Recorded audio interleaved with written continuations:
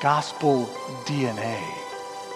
Love for people is the beating heart, the building block of the body of Christ.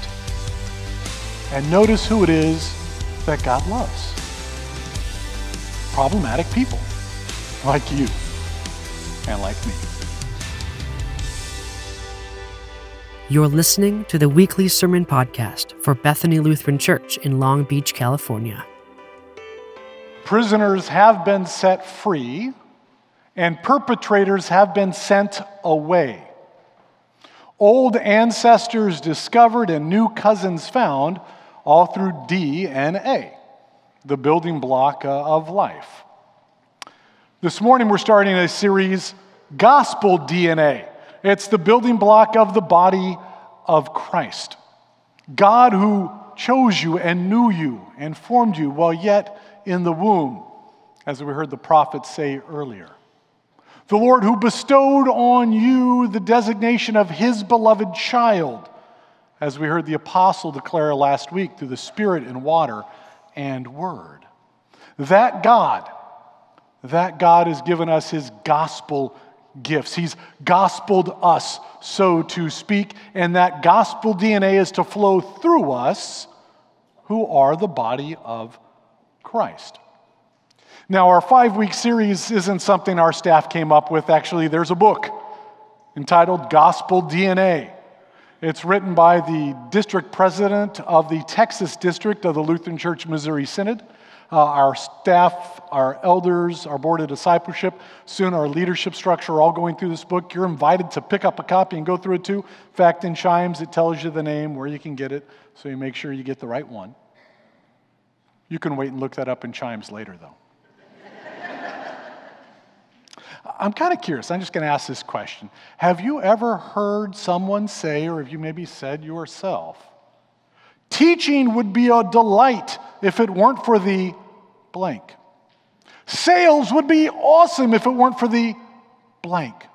Public service would be a wonder if it weren't for the blank. Volunteering for this or for that would be incredible if it weren't for the blank. Ministry would be a joy if it weren't for the blank. Now at 8 o'clock, I will admit I asked your brothers and sisters if anyone wanted to share a word that they've said or heard to fill in the blank, and there was one brave hand that was starting to go up. This is the truth. One brave hand was starting to go up, and the spouse of that individual quickly yanked down their hand.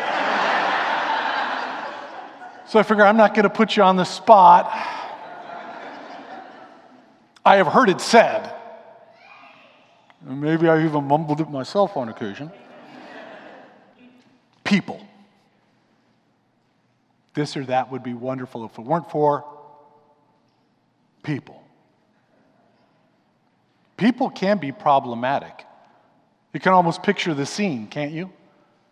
The angels are gathered around the holy water cooler of heaven, and one of them says to the others, becoming a person and going down to the planet to redeem it wouldn't be so terrifying if it weren't for the people down there.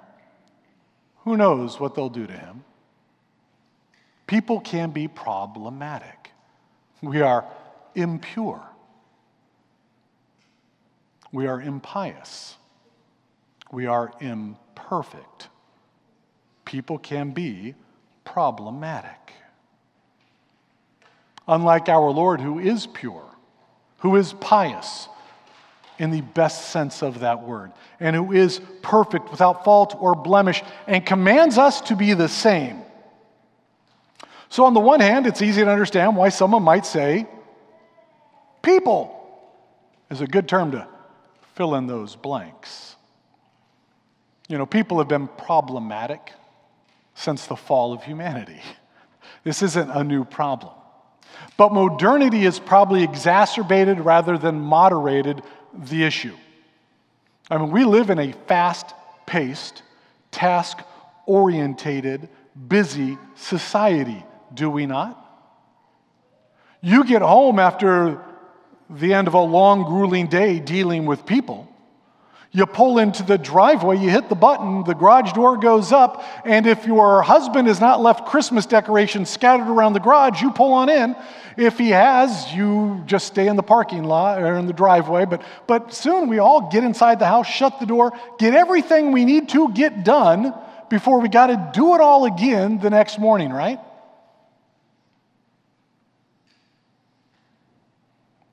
The challenge facing us is not merely that people are problematic. It's that sometimes we, the people of God, don't have time for other people. And there are some still that we'd rather not make time for because we simply do not like them, are afraid of them, or don't really want to get to know them after all. Throw into the mix anti-social media, and entertainment that is usually argumentative or divisive driven, and before long, we got a people problem. Jesus once said in the last days, love will grow cold. So maybe it shouldn't surprise us that such takes place. It shouldn't surprise us, but it cannot and ought not define us. Because of us, it is said, see how they love other people. They love because he first loved them. They will serve because they have been served, as you heard it said earlier. Gospel DNA, love for people, is the beating heart, the building block of the body of Christ. And notice who it is that God loves. Problematic people, like you and like me. People who are impure, imperfect, impious. People who desperately need the mercy and the grace, the forgiveness and the welcome of God found in Christ, and who have received it. You received it. Gianna received it just moments ago. Last week we remembered how we have all received it when we were baptized and God declared us to be his own people. His beloved son, his beloved daughter. Thus his gospel DNA is our marker. And today, that first marker we want to talk about in gospel DNA is that of people. People that the Lord brings into your life for a season singular or seasons plural. You know, sometimes I think that we as the church are in the God business. Our God is in the people business. And if we're going to be about our Father's business, that means we got to be in what kind of business? I gave your brothers and sisters at 8 a.m. a B- for that answer. You guys are maybe got one more chance to improve upon that. Sometimes we think that as the church we're in the God business, but our God is in the people business. So if we're going to be about our Father's business, we're going to be in the what business? People. Oh, yeah, there you go. Thank you. Epiphany is the season the church sets aside to talk about Jesus' self-revelation. His manifestation of who he is. Both our brother and our Savior. Our Creator and our friend. And you know what we see Jesus doing in each and every event throughout the season? Connecting with people. Sometimes it is simply inviting them, follow me, to come and join the journey. Sometimes it's encouraging them to welcome the outsider or the stranger into those who are following.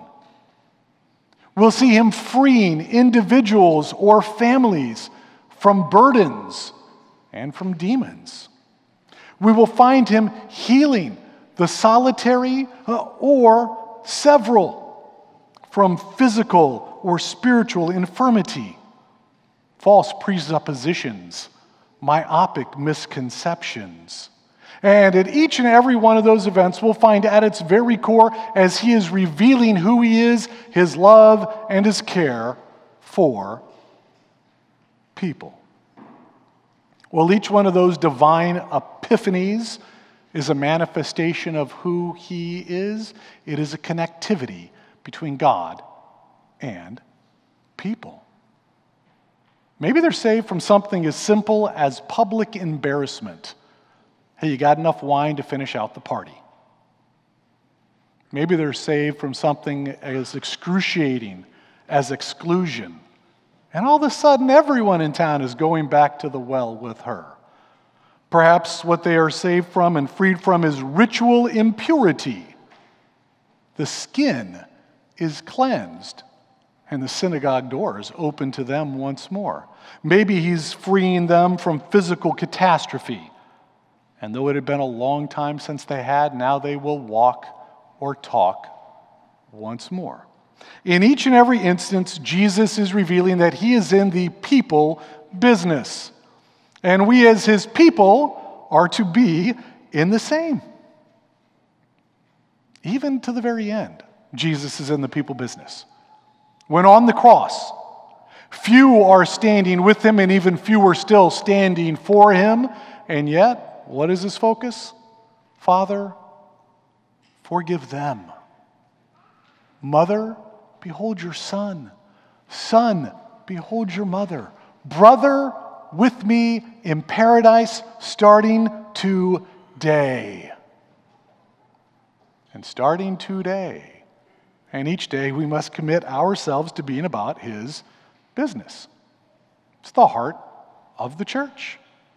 It's central to our makeup. It's the building block of the body of Christ, gospel DNA. And through our care for people, through our love for others, through our interactions, epiphanies take place as people see Jesus revealed for who he is, the one who loves and cares for all. We pray. Spirit of God, kindle in us a passion for people. Give us hearts for one another and the other, and help us to reveal you as our divine brother, our Savior and our friend, in whose name we pray. Amen.